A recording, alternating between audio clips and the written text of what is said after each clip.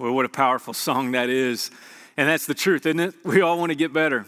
And the reason why that song's resonate with me a lot is because during this whole quarantine life, there has been many of areas in my life that I have realized, and my family has realized, and my wife has realized, Nate, there's some areas you need to get better in. And matter of fact, I don't know if it was a full moon this week or not, but my kids, they need to get better. And this has become real apparent for all of us right now. It's easy to look around us and we go, everybody needs to get better because we are so aware of our faults during this time. And there's so many weaknesses that have come out. And I don't know about you, but this time has been one for my family. It has been so good to be with them. But it has caused us to look around the house, and for the first time in about 5 years since we moved into our house, because we had young kids when we moved in, and we've continued to add kids as we've moved into the house, we went, wow, we haven't hung up pictures, we haven't hung up decorations, and we're beginning to deal with it. And we're, with our garage, it's all a mess. We've begun actually for the first time in 5 years to clean our garage, and we're actually dealing, and we're taking the time to deal with the messes that are all around us. That reality is they've been there the whole time. We've just never taken the time to deal with it. And that's why today we're beginning this brand new series in Philippians chapter 3 and 4 called Deal With It. Now, here's the thing. A lot of times when we say that phrase to people, or when I say it to my kids when I'm kind of frustrated in a moment, just deal with it. That's what you're going to eat tonight. The problem is, a lot of times when we say that, or somebody says that to us, especially if like you graduates, if somebody says, hey, yeah, you don't get to walk across the stage, just deal with it. That doesn't help us. As a matter of fact, we don't know how to move in life when people tell us that phrase, deal with it. And so what we want to do is we want to deal with that phrase and go, how does Jesus help us deal with everything in our life that we experience? Matter of fact, that's why we're calling this series Deal With It, because whatever it is in our life is dealing with you. And here's the thing that we're going to go through over the next couple of weeks is we are going to unpack some conflict moments that we see throughout Philippians chapter 3 and chapter 4. Now, as soon as I say that word conflict, some of you are conflicted already about this series on conflict. You're like, oh boy, I don't even like it right now. Some of you are already getting blotches on your neck because you just don't like conflict. Now let me do this just to kind of set the stage a little bit. Let me just ask you this question. I want you to think about the last conflict that you had in your life. Maybe it was when you were trying to even start this service, right? Your kids are going crazy, you're going crazy, your Wi-Fi is not working. Just think about for a moment, what was the last moment of conflict in your life? Now let me ask this question. Was that positive or negative conflict? Here's my hunch. Like when I was asked that question, the only thing that came to my mind was negative conflict. There's something about conflict that we always think about as being negative. But when you actually open the scriptures and you begin to study the word of God, what you find is this: conflict, when it comes to God and godly conflict, actually what you find is this: it's positive. Well, one of the famous passages in Proverbs chapter 27, verse 17, it's kind of the theme of our men's group, Iron Man here, and it says this, in Proverbs chapter 27, verse 17, it says, iron sharpens iron, so one man sharpens another. That's Proverbs chapter 27. Now, here's the thing. We love to say it. We put it on the back of our Iron Man shirts. That's right. Iron sharpens iron. Have you ever seen iron being sharpened? It's not like you just kind of put, some kind of gloss on it and go, oh, wow, look at that, man, that iron, you put that Crisco on it. Now it's really sharp. No, it is clashing. There are sparks flying. It is heating up. And here's the deal. Unless iron heats up and there's this crashing against one another, it never sharpens. Iron without conflict never sharpens.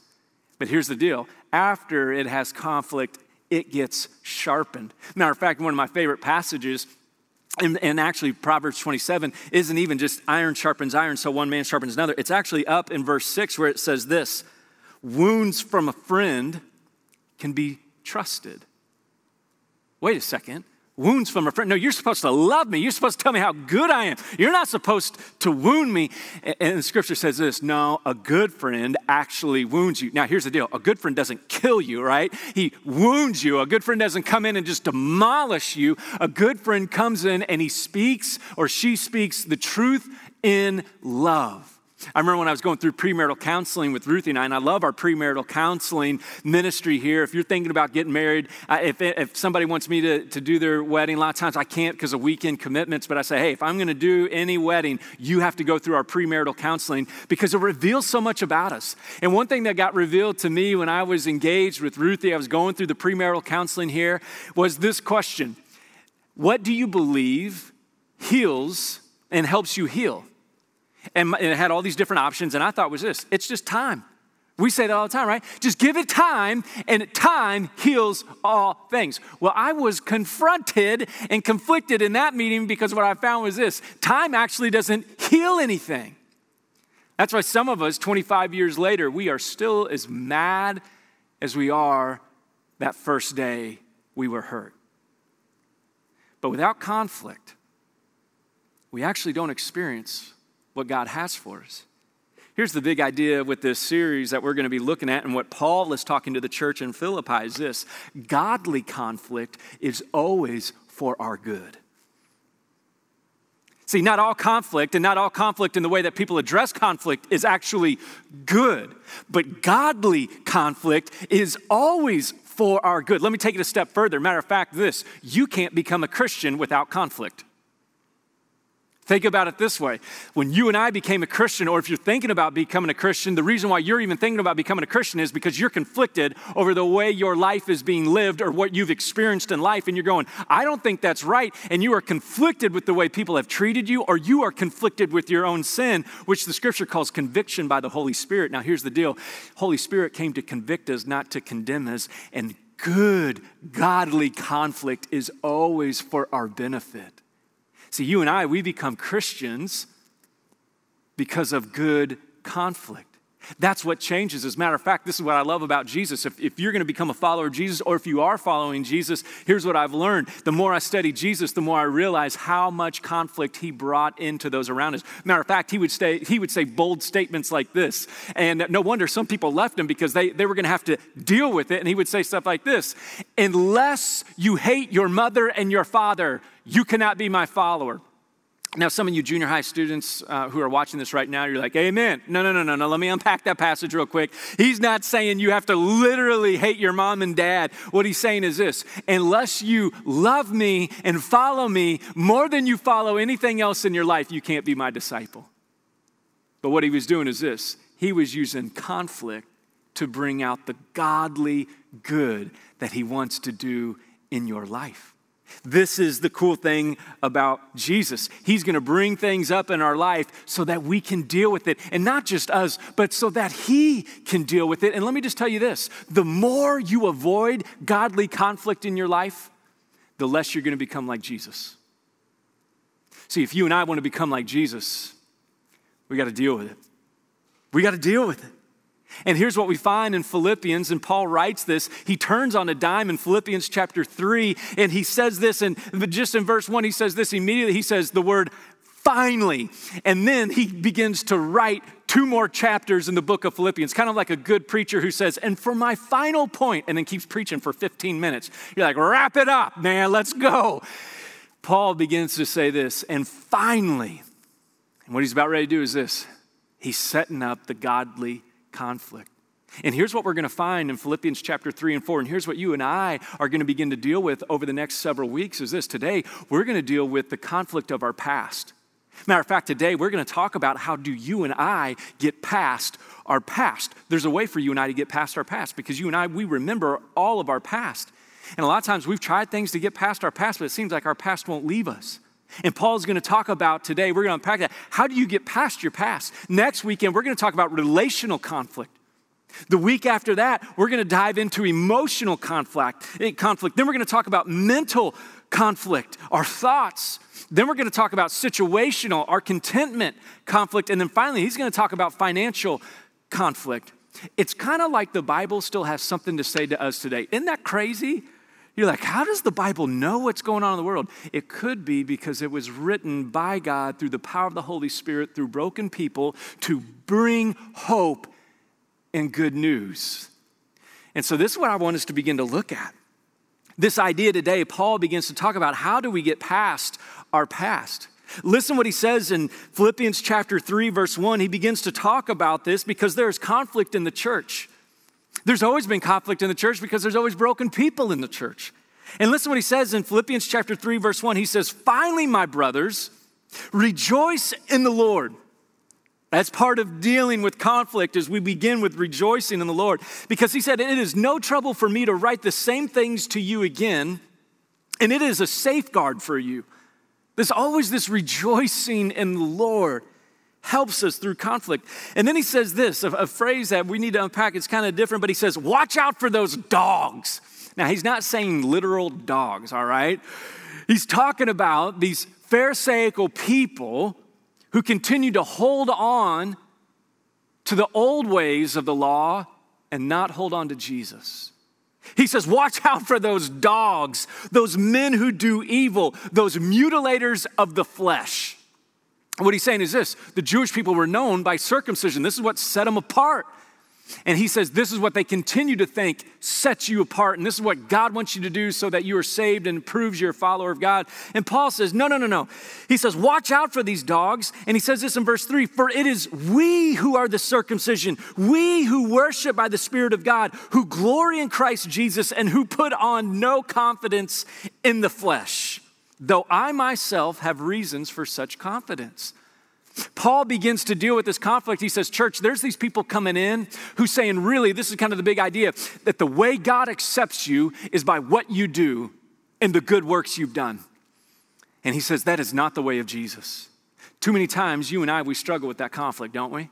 We feel like if we've been good this week, or if we were being good boys and girls right now watching the service online, somehow Jesus is going to bless us. Like we're going to get that email tomorrow from that prince in a foreign country who wants to drop, $20 million. He has so much money, he just needs your bank account, right? All the good's going to come to us. And what Paul is saying is this, that is wrong thinking, and he hits it head on. And he says, that's not the way you deal with life. And he begins to deal with it. He says there's this conflict, your past, and what he's saying is this, these people end up doing evil even though they're thinking doing good, and he goes, I got to deal with that. We glory in Christ Jesus. And what he's saying is this, a lot of times you and I, we become conflicted, and you know why we become conflicted, especially when it comes to Jesus? Because you and I carry a lot of shame, don't we? I could tell you right now, off the top of my head, 5 to 10 just biggest regrets. Matter of fact, at my life group this week, some of us guys, we were talking about that. I began to talk about one of my biggest regrets from my freshman year of high school. And here's the thing, that was a long time ago. That was over 20 years ago, but it's still on my heart and mind. And here's the deal with conflict. Oftentimes, we only think conflict with Jesus is about our shame. And the biggest thing that actually keeps us from moving forward and keeps us tied to the past, and I missed it until I began to look at this passage, is this. It's our pride. See, what was keeping these people from moving forward was their pride. And Jesus came to deal with our pride. Now, here's how he came to deal with it, not by being prideful, but by being humble. And oftentimes, I forget this. You know what the first sin was in the Bible? It wasn't from Adam and Eve. It was pride by Satan. Scripture tells us this, that Satan was actually a fallen angel, and what he began to do is this. He began to take pride in himself more than in the glory of God. Often what keeps us stuck in the past is we never take the time to deal with our pride. And Paul says, church, these dogs, these evil men, these mutilators of the flesh, they think they're doing good and they are blind to their pride. They're not even aware of their shame. They think they are great. And he goes, no. He actually goes on to talk about this. He goes, if that's the case, he goes, I have reason to be the most prideful person. And right after that, Paul begins to talk about all of his accomplishments. He's like, I'm a Hebrew of Hebrew. I was a Pharisee. I was zealous, so zealous. He begins to say this. He goes, I was so much zealous for God that I would persecute the church. Literally, he would kill Christians in the name of God because he thought they were wrong. And he goes, goes, and as for a legalistic righteousness, I was faultless. Paul goes, if it's about us taking pride in our past, and that's the definement of what a good person is, he goes, I will beat you all. But he says, that is not it. See, too many times, this is what keeps us in our past and keeps us from moving forward, is we never take the time to allow Jesus to deal with our pride. See, that's not the way of the world, is it? The way of the world says, no, glorify yourself. Put your image out there. You got to get your brand out there. This has got to be about you. See, this is why we stay stuck in our past, is because we've never really dealt with our pride. So how did Paul deal with his pride? How could he move past his past? I mean, he literally killed Christians, and now God is using him to write the New Testament to encourage the church. How did he move forward from that? How do you and I move forward from our shame? How do we move forward when you go, Nate, I would love to not be a prideful person, but it keeps coming up in my life. It seems like it's just kind of in me. Yeah, this is the thing. We are sinful people. Listen what he says. He goes, here's how I deal with this.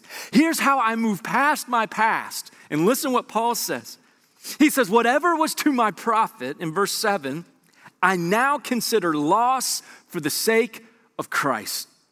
What is more, I consider everything a loss compared to the surpassing greatness of knowing Christ Jesus, my Lord, for whose sake I have lost all things. I consider them rubbish, that I may gain Christ and be found in him, not having a righteousness of my own that comes from the law, not about my good works, but that which is through faith in Christ, the righteousness that comes from God and is by faith. Paul says, here's how I get past my past. And he uses this word 3 times, consider. Did you see that? See, this is what's great. We want to pay attention when you hear somebody or you read something in Scripture. If they use a word over and over again, it's a trigger word about what they are doing and what they're practicing. And this, you know how Paul moved past his past?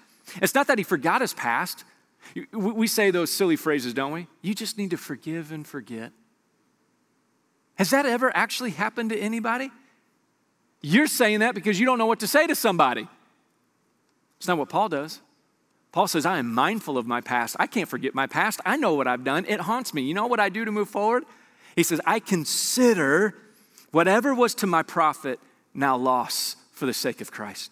Whatever good I've done, I don't hold to that. He goes on to say this, I consider all of that a loss compared to the greatness of knowing Christ. He's not saying he hasn't done great things in his life. Some of you have done unbelievable things. You've started businesses. You've created, medical genius things. You've done all these great things. It's not to diminish that.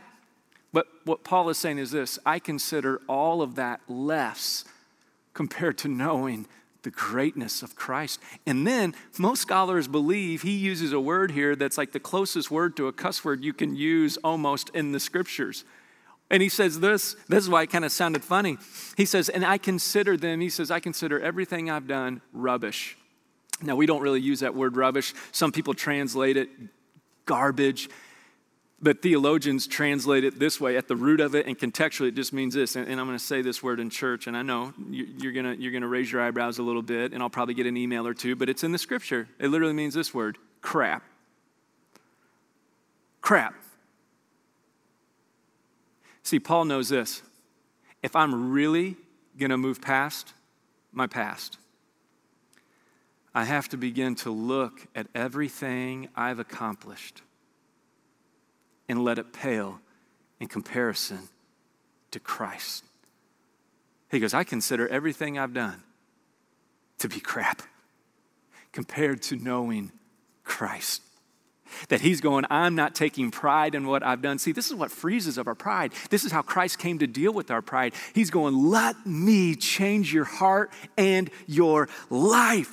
Matter of fact, when I was cleaning out the garage, this is something funny I kind of found in the garage. And these are the only 2 things I kind of kept from this box. And it was a box of all of my trophies from playing Little League as a kid. And these are the 2 trophies that I kept. And I just thought it'd be hilarious to share them with you today.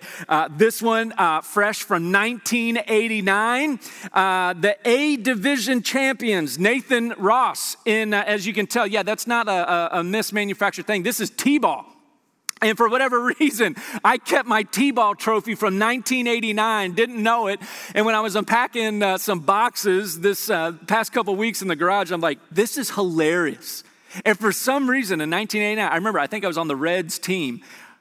I remember getting this award in 1989 going, this means the world to me. And then now I kind of laugh at it. And I found this award too. It's from 2020 years ago. It's for my senior year of basketball. And I won the Silver Creek Basketball Sportsmanship Award, which was code word for me. You're a really nice guy, but you have no jump shot. And so we need to figure out some award to give you. You're the Sportsmanship Award. And what's funny is this. I remember hanging on to this all through college. Like, that's right, man. Sportsmanship. And now we kind of look at this and we go, Nate, you might want to put those away, my man. You know, if you came into my office and we had kind of a moment to hang out and you saw my T-ball awards hanging up, you'd be like, can I talk to another pastor? Is there anybody else here? I don't know if I want to talk to this guy. See, what's funny is sometimes what makes to be this whole idea of our world actually ends up not being our world.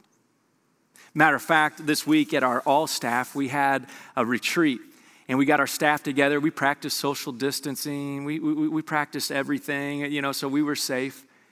And this person that came and shared said this. They said, during this time, he asked this question. He said, what could God be doing in your life right now that's worth a pause? Let me ask that question to you. What is God doing right now that's worth you taking a pause? I have a feeling during this time, God is speaking deeply to a lot of us, myself included.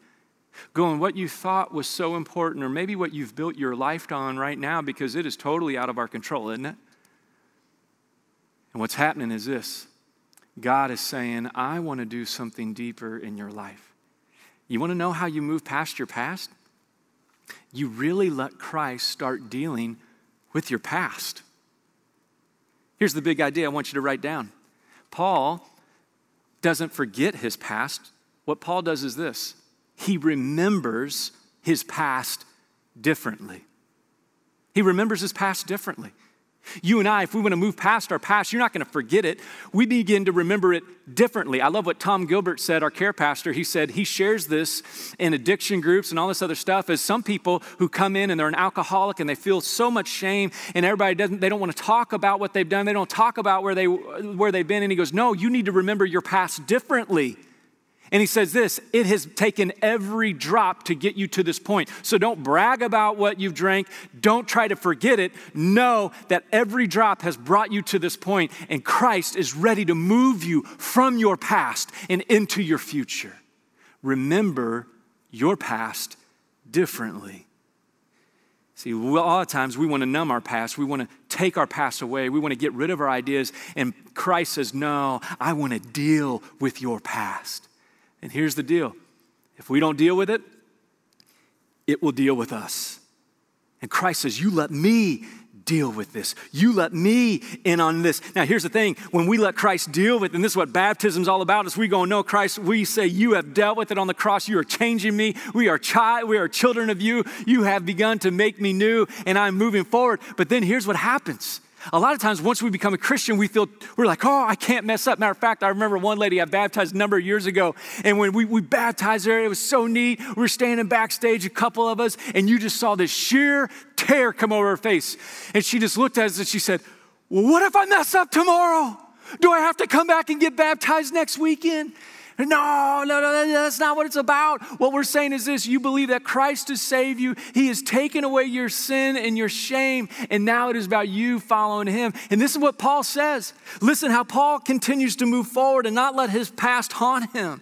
Verse 12, he says this, not that I have already obtained all of this or have already been made perfect. Paul's like, no, I know I'm not perfect, but I press on to take hold of that for which Christ Jesus took hold of me. Brothers and sisters, I do not consider myself yet to have taken hold of it, but one thing I do, Forgetting what is behind and straining toward what is ahead, I press on toward the goal to win the prize for which God has called me heavenward in Christ Jesus. All of us who are mature should take such a view of things.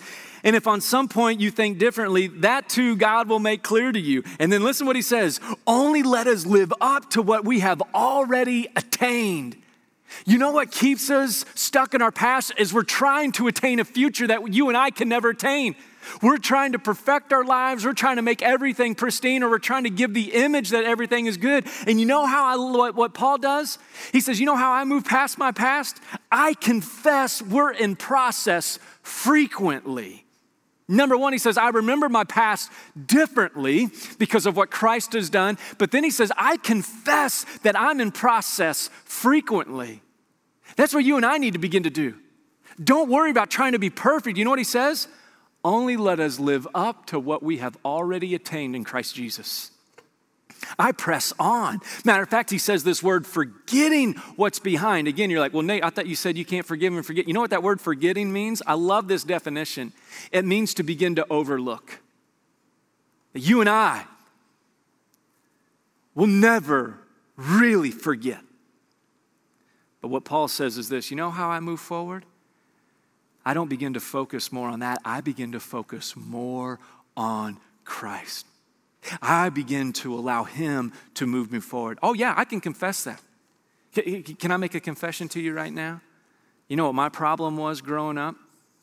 That I was good at being good. I was good at being good. The only thing I found out was this, I could never be good enough. I couldn't be good enough for my own standards. And what was really frustrating was I could never seem to be good enough for those around me who I wanted to affirm and give me attention. And then it would just make me angry. And then my only result was this, we'll just be better. And boy, that'll wear you out, won't it? Until I came to this point where I realized I have to continue to confess over and over again, Jesus, I am in process. And I just want to press on to what you have for me. See, this is how you and I get past our past. One, we remember it differently, that Christ has come to save us from it. And then we begin to go, no, I don't need to let that drive everything. I need to lean into what God has for me. I need to begin to pursue what God has. A lot of times this is what we feel bad. We feel bad if we confess that we mess up. Actually, here's what happens. The more you confess that you need Jesus, the more your confidence grows. The more you and I begin to continue to say, no, God, I need you today. Because here's what we found out. This is what I'm finding out on my own journey. I'm creating my past today in the present. Think about that. What you're thinking about today, what you're driving after today is shaping your past. Because today will be your past. And so the question is this, what's your eyes fixed on? What are you driving after? What has your heart? What has your mind? You know why a lot of times we can't get past our past? It's because we're focusing too much on it. Even for us Christians, I know Christ has come to save me. We say silly stuff like this. I know God has forgiven me. I just can't forgive myself. And I know we struggle with it. This is why Paul says I struggle with it. And this is why I forget what's behind. I don't focus on that. I focus on what Christ has called me to. And so I'm going to run my life in such a way to win the prize. I'm going to go after what God has for me. See, God has more for you than your past. This is why Paul says, I remember my past differently. And not only that, he says, I confess frequently my dependence and my need on Jesus. And then listen what he says in verse 18. He says, for as I have often told you before and now say again, even with tears, do you hear his passion? Many live as enemies of the cross of Christ. Many people are focusing on other things than Jesus. And he goes on to say this, and their destiny is destruction. And their God is their stomach, and their glory is in their shame. And their mind is on earthly things. See, when you and I become a Christian, and and we begin to enter into this conflict and we see God dealing with our past, he begins to help us to see the past and go, man, that was just leading to destruction. Man, that relationship had nothing. There was no godly benefit in that. Man, the way I treated people, the way I lived, there was nothing. I just followed all my desires. No wonder I wrecked my life everywhere. And Paul says with tears, he's going, I'm crying out because people are focusing and making decisions that lead to their destruction other than the life that Christ has for them. And he goes on to say this in verse 20, but our citizenship is in heaven, and we eagerly await a Savior from there, the Lord Jesus Christ, who by the power that enables him to bring everything under his control will transform our lowly bodies so that they will be like his glorious body. You know how Paul deals with his past? He clings to his home deeply. Often right now, we feel like we don't have a home, do we? Some of you are like, Nate, I don't want to cling to my home. I spent 68 days with my kids. I need to get out of my home. Paul says, here's how I deal with my past. When it is overwhelming my mind, when it is overwhelming my life, when it is overwhelming my world, he says, here's what I remember, that I am a citizen in heaven. See, a lot of times we talk about our rights, especially right now with the election year, we're talking about rights, all this other stuff. And what Paul says, if you want to move past your past, you remember the rights that you have in Jesus. Man, you remember that it is Christ who has set you free. Every time you are reminded of your past, he says, you remind yourself of your citizenship in heaven. You remind yourself that Christ has brought you out of that. He says this in 2 Corinthians chapter 5, that he says, when you place your faith in Christ, you are now a new creation. The old is gone and the new is here. Man, we begin to know that Christ has set us free, that we rest in what God has for us, that we know this, our citizenship is not in this world. Matter of fact, Jesus says this to his disciples on his last night on earth. He says, as the Father has sent me, so I am sending you, because my kingdom is not of this world. See, part of the problem is this. You know why you can't get past our past? It's because we're looking for the things in this world to help us get beyond this world, and it can't deliver. Paul says this, let this good, godly conflict come into your life. I don't know what it is from your past. It might be pride, it might be shame.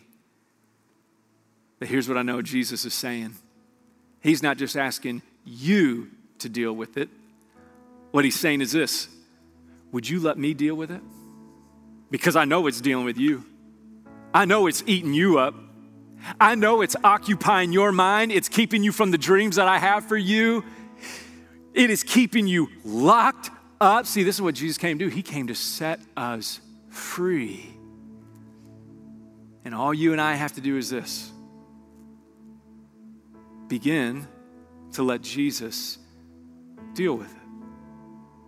For some of us, that means letting God deal with whatever it is for the 4,673 time. Over and over again, confessing, Jesus, what you did on the cross has come to set me free. Here in a moment, we're going to take communion. And I know this is something that we do every week here at church. And what we do is this. We take this bread and we take this juice together. And I've kind of got this to-go communion cup. And we're going to take this here in a moment. And I know this weekend is Memorial Day weekend. And for a lot of us, that just means a barbecue and we move on. But what happens is it's powerful when we stop to remember those who have laid their life down. And we remember those families who are dealing with the grief and the loss. And what I'm going to invite us to do before we take communion is just have a moment to pray for our military families and remember those who have lost their life. And then this is what I'm going to invite us into. That when we take communion, what we're going to declare today is this. That we're going to be honest with the Lord and say, God, this is what I'm dealing with. And I'm going to let you deal with it today. I'm going to let you deal with it. Might be a sin that somebody has done to you, a hurt. Might be a sin that keeps coming up in your mind. But Jesus says, I've come to deal with it. And so right now, let's take a moment to remember those who have laid down their life for the country and their families. And then let us begin to let Jesus deal with whatever it is in our life today so that we can walk into the future that he has for us. So right now, let's take a moment of silence. Let's begin to pray and talk to our Father. I'll lead us in a prayer and I'll wrap us up today. But let's have a moment of silence right now.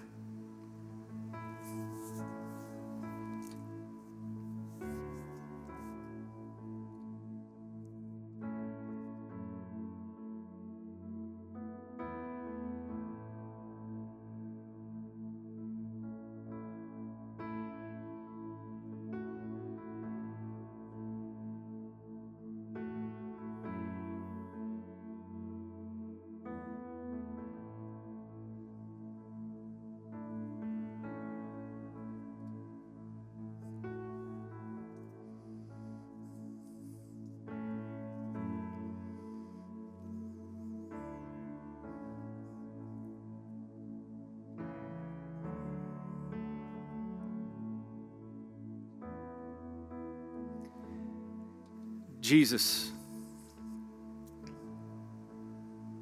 we thank you for the families who have sacrificed so much through the military. Father, we're mindful of them right now. And God, the lives that have been lost. Father, so we can experience a freedom that, Lord, is unbelievable. And Lord, we do pray for our country. Pray for our leaders. Pray for our future. Pray for unity. But Jesus, we are very aware that our prayer is not just that we would be a successful country. That, Father, our prayer is that our country would come to know you, Jesus. The one who can truly set us free. The one, Father, who can deal with all the issues, with all the thoughts, with all the fears, with all the regrets, with all the disappointments. Father, we're mindful of our graduates today that, God, their dreams of finishing how they want are not coming to pass, but yet, Jesus, you're greater than any disappointment. And so, Jesus, in this moment, when we take this bread and we take this juice, what we are declaring is that you are our everything. Father, would you help us, especially those of us, God, who have not made a decision to follow you yet? Whatever we're afraid of, whatever conflict that we have, Lord, would you give us the ability to begin to trust you? And Jesus, no matter what we've dealt with in life, you are the one who makes us better. You are the one who changes us. And you are the one that we get to run after today. So Jesus, we declare you as our Savior and our hope and our Lord today by what you did on that cross, defeating death and sin and raising once again from the dead. And so we celebrate this communion in your name today, Jesus. And it's by your power at work in us that we have joy in you. And it's in your name that we pray. And everybody said, amen. Let's take our communion at home together if you have it. Declare that Jesus is our freedom. And I want to invite you right now, we're going to put some questions up on the screen. Whether you got some family or friends at your house, or maybe you're just by yourself, take some time right now and allow the Lord to deal with whatever's going on in your life so you can experience his freedom. Let's spend some time with the Lord, and we'll see you guys next weekend online.